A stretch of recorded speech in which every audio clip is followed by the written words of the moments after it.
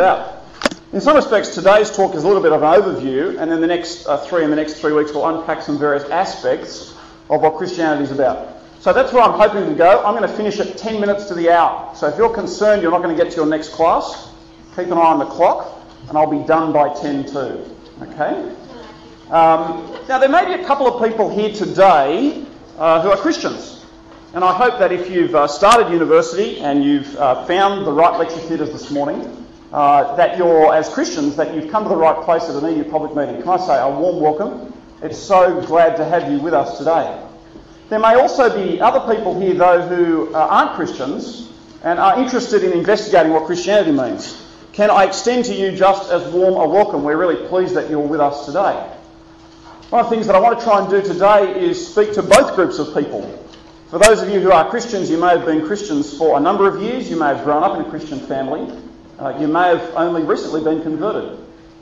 For you, I hope that you take something out of today's talk by way of encouragement as you hear again the groundings of the Christian faith. And if you're not a Christian, then can I encourage you to engage actively? Because if you're not a Christian, you may have a couple of objections to what I'm going to say today. And I want to be upfront about that.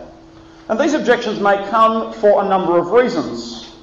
Firstly, you may object to Christianity, and it may be on the grounds that you don't know much about Christianity, and so your objections are ill-founded.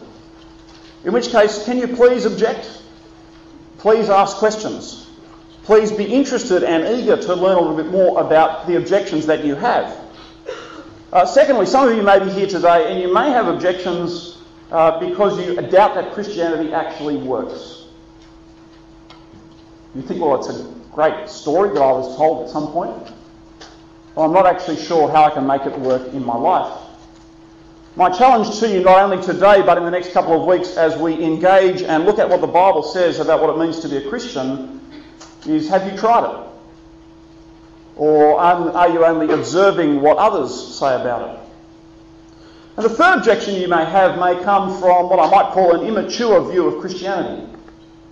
You may be someone who perhaps went to Sunday school and you know the stories, but as you've grown up and you've become an adult, you think that they're just that they're just stories and have very little relevance in your life. If that's the case, can I encourage you to engage and engage at a level that is appropriate for your maturity? No longer engage like a child, but engage as an adult, robustly and honestly. So I'm going to be speaking for the next couple of weeks. I thought we'd start by giving you a bit of an introduction to the way the Bible understands the world. And let's start with some really interesting facts, which you may or may not know. Now, for those of you who normally come to public meeting, the speaker doesn't often wander around. So you just have to get used to him walking back and forth. There are approximately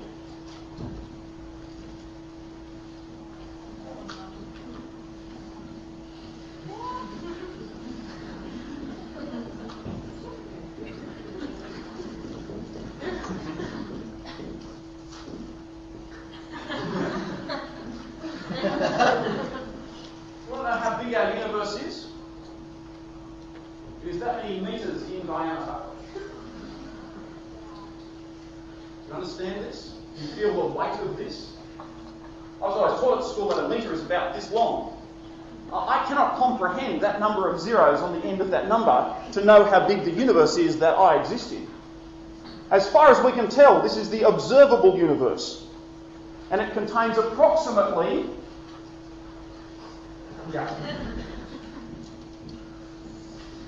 What if I just do this? That many stars. How many of you are from the country? Show of hands. Keep your hand up. Do you miss the stars? You miss the stars? How many of you have never been to the country? Great, so you know what they're missing out on there. Because when you go outside at night and you look up into the sky, you see the stars. Admittedly, you don't quite see that many of them, but you see a fair number of them. This is the universe that we exist in. Those stars are organised into approximately, and at this point any error is almost meaningless, 80 billion galaxies. Now that's a number I can vaguely comprehend because I hear about things like budgets and deficits and not my household budget, by the way. This is the number of galaxies that scientists think exist in the universe. And we, on this particular planet, exist in one of those galaxies. Hands up who feels a bit small and insignificant. Because I tell you what I do. You've just made it to uni, you're in first year, you're actually now feeling small and insignificant again. You used to be at school and you used to know most of the people in your year. You used to sort of rule over those year 8 annoying little kids. And now you feel a bit insignificant again because you walk onto campus and you're not sure where you're going. You don't really know many people. Well, in theory, this is how we all feel when we start considering the reality of the universe in which we exist. A couple of years ago, they estimated that there were approximately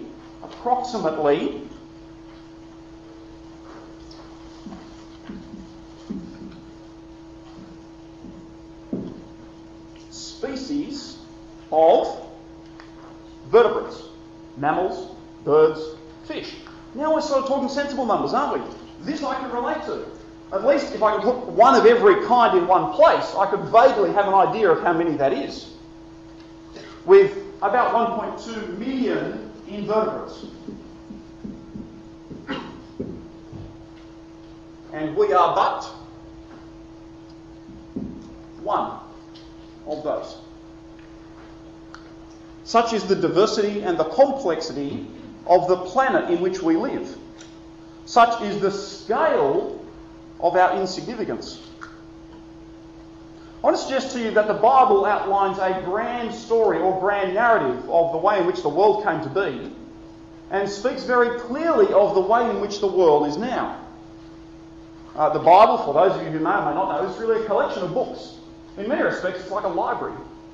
We often consider it as one particular book, but it really is a collection of books that were collected over many years, edited and collated by various people from various sources. If you are interested in hearing more about it, we'll talk a bit more about it next week. Christianity believes that the Bible is an authoritative book. Christians claim to be people of the book. They say that is our source of authority. That is the place we go to when we want to know about the world and about the one who made it, God. It's interesting to note that in the beginning of the Bible, most things have a beginning. And here is the creation. The Bible's claim is that all that we now observe, both in terms of number of galaxies, numbers of stars, and species, was created by God, the God of the Bible. Now, leaving aside the evolutionary debate, because if you're interested in that, we're speaking on the first chapters of Genesis in our public meetings later on in the semester for 3 weeks. I get the joy and the privilege of trying to unpack Genesis for you. So let's come and have the debate about evolution then. Although it does make you wonder whether or not all of this evolved from that. Anyway, we'll ponder that later on. But notice that the Bible's claim is that God creates, that the world has a beginning, and that God creates how? With a word. God speaks. And all of this comes into being. Such is the power of God. Now, our words actually mean things, but they're not nearly as powerful as the Word of God. Our words make an impact in the lives of others, but not nearly as much of an impact as the Word of God had at the very beginning in bringing all that we see now into existence. One of the things we hear about in the Bible story, in creation, is that the world is actually a place of order. God creates an ordered world. And there is order between God and man to the creation. Such is the way the world was meant to be. Just as a complete aside, assuming for a moment, please, that there were this many species at the point of creation, We'll just leave the evolutionary debate aside for a moment. The Bible tells us that Adam named all the animals. That task alone, if he took on average 1 minute to name each of them, would have taken him about 2.5 years. With no rest in between, by the way. So assuming he works about an 8-hour day, he's up for about 7.5 years. Imagine his disappointment when he gets to the end and found no one suitable to be with. Come back in a couple of weeks and we'll talk a bit more about it when we deal with Genesis. I was staggered to learn that there have been approximately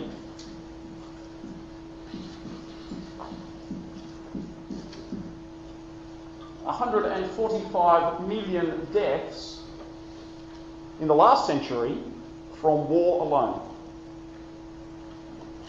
145 million, plus or minus about 30 million. The United Nations indicates that there are currently significantly 30 significant major battles and conflicts around the world today, even as we speak. The way in which humans kill each other is staggering. Most of these conflicts are fueled by either civil unrest and civil hatred, and Africa at the moment is the continent which has experienced war the worst.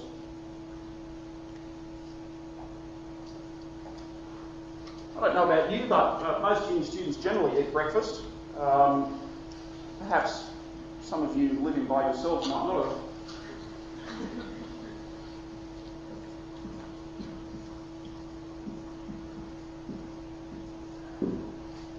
Just over, it is estimated, 1 billion people across the world this very lunchtime are hungry. That's 1 in every 6 people on this planet cannot eat for all sorts of reasons. And yet we consume whatever it is that we consume, often not being mindful of this. Almost every day, 16,000 children die from hunger. 16,000 children die every day from hunger. Most of this is because of poor nutrition, calorie deficiency, and they die then from other related issues. All up, there were nearly 300,000 births in Australia last year. Yet on a worldwide scale, more children than that will die every year because of hunger. See, friends, the world is not right. It doesn't take much to observe that. It doesn't take much to observe the wars that go on, the fact that people cannot even have access to some basic necessities of life. And I'm not talking here about a 3 or 4 bedroom house with a swimming pool. I'm talking basically about food and clean water. So the Bible says that at a particular point, humanity has decided to rebel against God. And so instead of the world being ordered, man decides to say to God, actually, I don't want to live the way you want me to live. I think I'll live my own way, thanks. And as a result, the world is radically changed. See, humanity rebels. We decide not to live the way that God wants us to live, and we disobey God. And you see where it's got us? We now don't get on with each other. We make it a science to work out how to kill each other better. And the old adage is true, the rich get richer and the poor get poorer. Now, you might think actually, I'm not like that. This happens out there in other countries. I actually think if you paused for a moment of self-reflection and considered the way in which you live and have lived over the last couple of years, that at times you would have exhibited those traits. At times you would have wanted stuff that other people have got, and you don't have it. At times you may have even taken it unlawfully. At times you may have wished ill of your fellow man for whatever reason. The reality is that all of humanity is in a bit of strife. In fact, the world really is in a mess. In the Genesis account, the Bible tells us that God actually punishes humanity for rebelling, yet does so in showing mercy at the same time. Now, the way in which the Genesis account talks about it is that the garden in which man and woman were created, in which they lived an ordered life, is a place that humanity is now no longer able to dwell in. And as such, God casts them out of the garden, yet he has mercy on them. He doesn't destroy them. He enables them to work. He clothes them. He enables them to be self-sustaining. Yet it's a clear recognition that the world is not the way that it should be. You see it again a bit later on in the Genesis account, in Genesis chapter 6 to 9, when the flood comes. Oh, the flood, let's not start with the flood.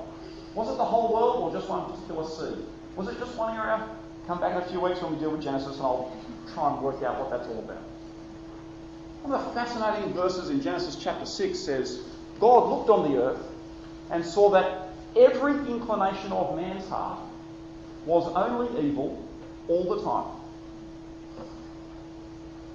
Wow. That's the way God sees the world. And so what does he do about it? Well, in many respects, God is trying to restore the world. And so what was meant to be, well, God enables the world to try and be restored again. He does it through the nation of Israel. And you see it in various cycles as you read through the Old Testament. When we do Book of the Year, Isaiah, Wednesday and Thursday, and we're going to be doing that throughout the year, you'll see various aspects of the way in which God deals with the nation of Israel and the way in which they relate to God. But one of the ways in which God does it is he enables Israel to create the temple. Now, I always thought at Sunday school that when the Israelites were first able to make the temple, it was actually called a tent, a tabernacle. I just pictured this sort of some bits of canvas and some poles, and they carry it around the desert. As best as the internet tells me, partly because I didn't have the time to sit down and go through numbers, this tent is worth about, in today's terms, $13 million. Tell you what, when I go camping, it's the $250 tent. Can you imagine camping in a $13 million tent? Now, just if you thought that was perhaps a bit extravagant, after all, it was a dwelling place for God. When they built the temple, the great temple, which David wanted to build, but in the end Solomon was able to build, do you know roughly how much it cost in today's terms? Let me give you an idea. About $56 billion. Such is the price of gold today. One building, $56 billion. The most expensive building ever built so far as I can find out, but please go and search the internet and see if you can come up with something else. There's a hotel in Russia that's recently been completed, and it cost them $1.4 billion. $1.4 billion. The most expensive hotel in the world. The tower in Dubai, now the tallest tower in the world, $1.5 billion. Do you get a bit of a feel for the significance of this building that God was to dwell in? Do you get a bit of a feel for how significant this would have been for the nation of Israel to try and fix up what was going on? 56. I tell you what, do you know what was a little bit more expensive than the tower in Dubai? It's actually within about 20 kilometres of us. There's a desalination plant over at Kurnell. $1.7 billion. There you go. See, God wanted to restore the favour of the world and do it through the nation of Israel. And what better place for God to dwell than a $56 billion building? Is it any wonder that the enemies of Israel looked at it and went, we think we'll take that? And as history records, they did.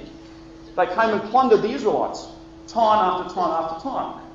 Apparently, there's about $56 billion worth of gold lying around somewhere.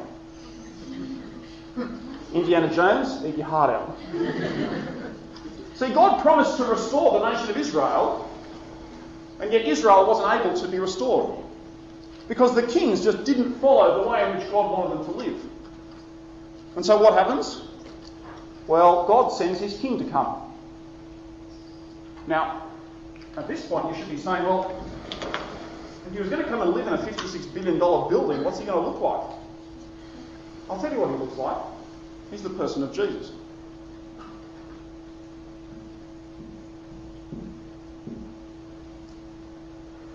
Jesus is God's king. And notice when he comes, what would you expect him to do? Well, if you've got a Bible handy, open it and turn up to Mark's Gospel.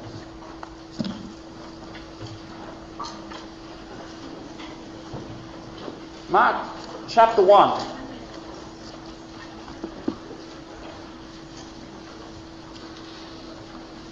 Mark chapter 1. The King of Israel arrives. The great King. The one who's going to come and fix all the problems. The one who's going to restore the world. The one who's going to make sense of the fact that humanity can't get on with God. He's going to come and fix the problem. Notice how the Bible describes how Jesus arrives. If you read some of the other Gospels, say Luke and Matthew, we're told about how Jesus was born in a manger. Born in a stable. Born with animals. What does Mark say in chapter 1? In chapter 1 verse 14, Jesus says this: "The kingdom of God is at hand. Repent and believe." In Jesus, the kingdom of God has finally arrived. And Jesus, the great King's command is not come and bring me your goods. It's not go and fight battles for me. It's repent and believe. Repent is one of those old-fashioned words that we really don't use very much. Although you drive past repent signs very often. You're thinking, what the? Hopefully you've never actually seen one of these signs on the freeway.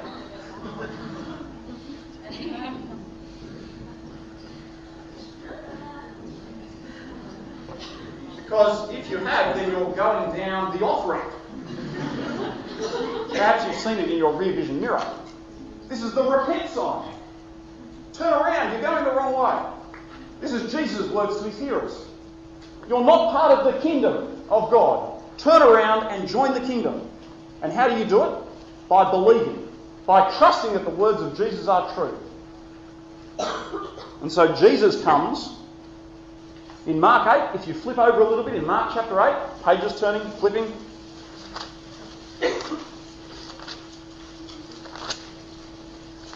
Verses 27 and 30.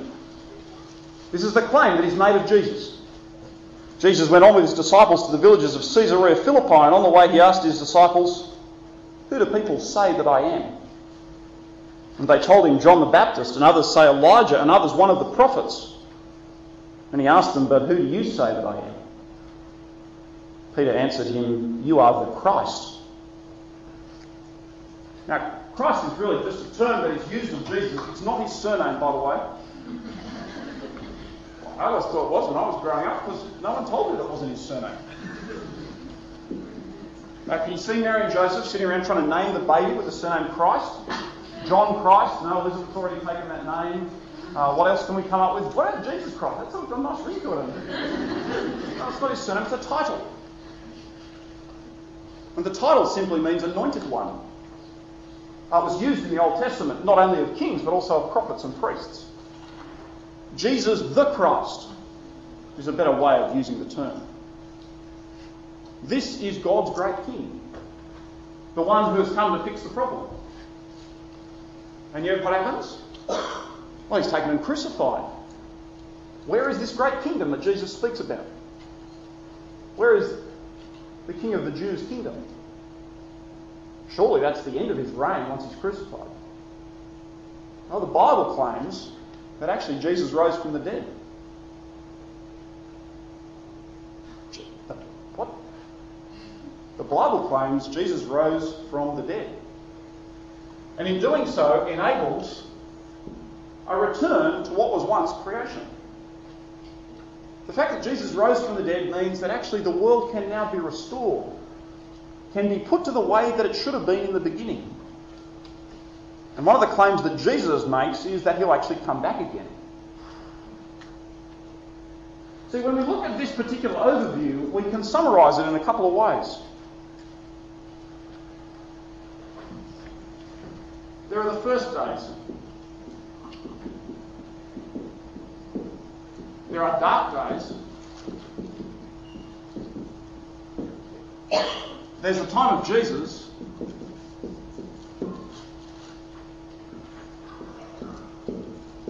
And there's the last day. But there's actually one day missing, which I think is one of the most significant days. And that is, there is today. Because at the moment we live historically after the death and resurrection of Jesus, but I take it he's not yet returned. Unless the people in Monty Python's time were right, and they have found the Messiah. See, people will come claiming to be the Son of God. But the Bible tells us that actually when Jesus returns, all of humanity will know about it at that very moment. Jesus will be revealed as the King over the world. Unlike Leonardo DiCaprio, who just claimed to be the King of the world.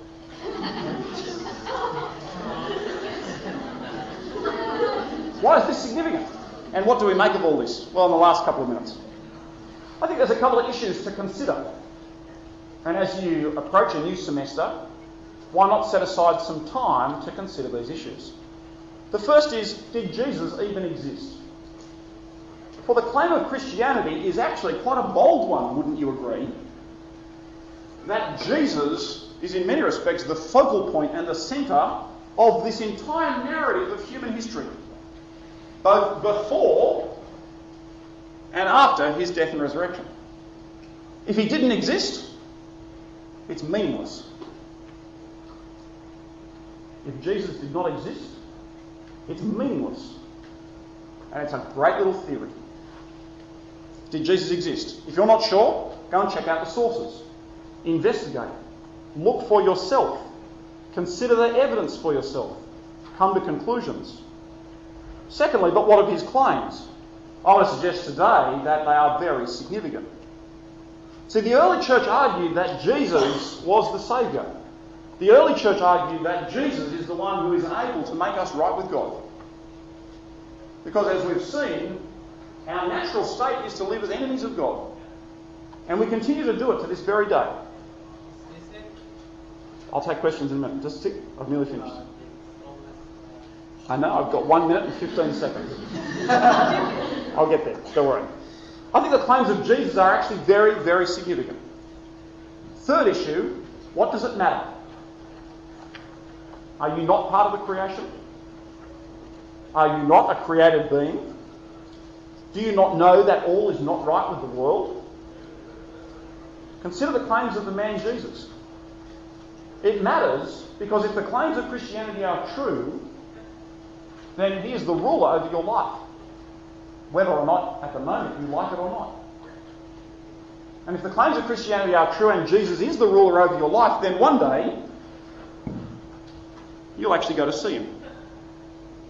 And he'll ask you to give an account of the way in which you've lived in his world. How then will you respond? For if you continue to ignore him, it comes at a cost. And these are some of the issues that I want to unpack in the next couple of weeks. How should you respond? Well, the first thing to do is grab a Bible, start reading. Start at Mark chapter 1 and read the Gospel. Consider the claims of Jesus. Talk to other Christians. Ask them why they believe what they believe. Keep coming to public meetings and possibly join a small group and investigate the Bible for yourself. Today, friends, may be the day in which you should turn back to God. Thank you for your time this afternoon. Can I encourage you to fill in the response slips and hand them in at the doors? We're going to serve afternoon tea out the doors and round to the right. And we'll see you back here next week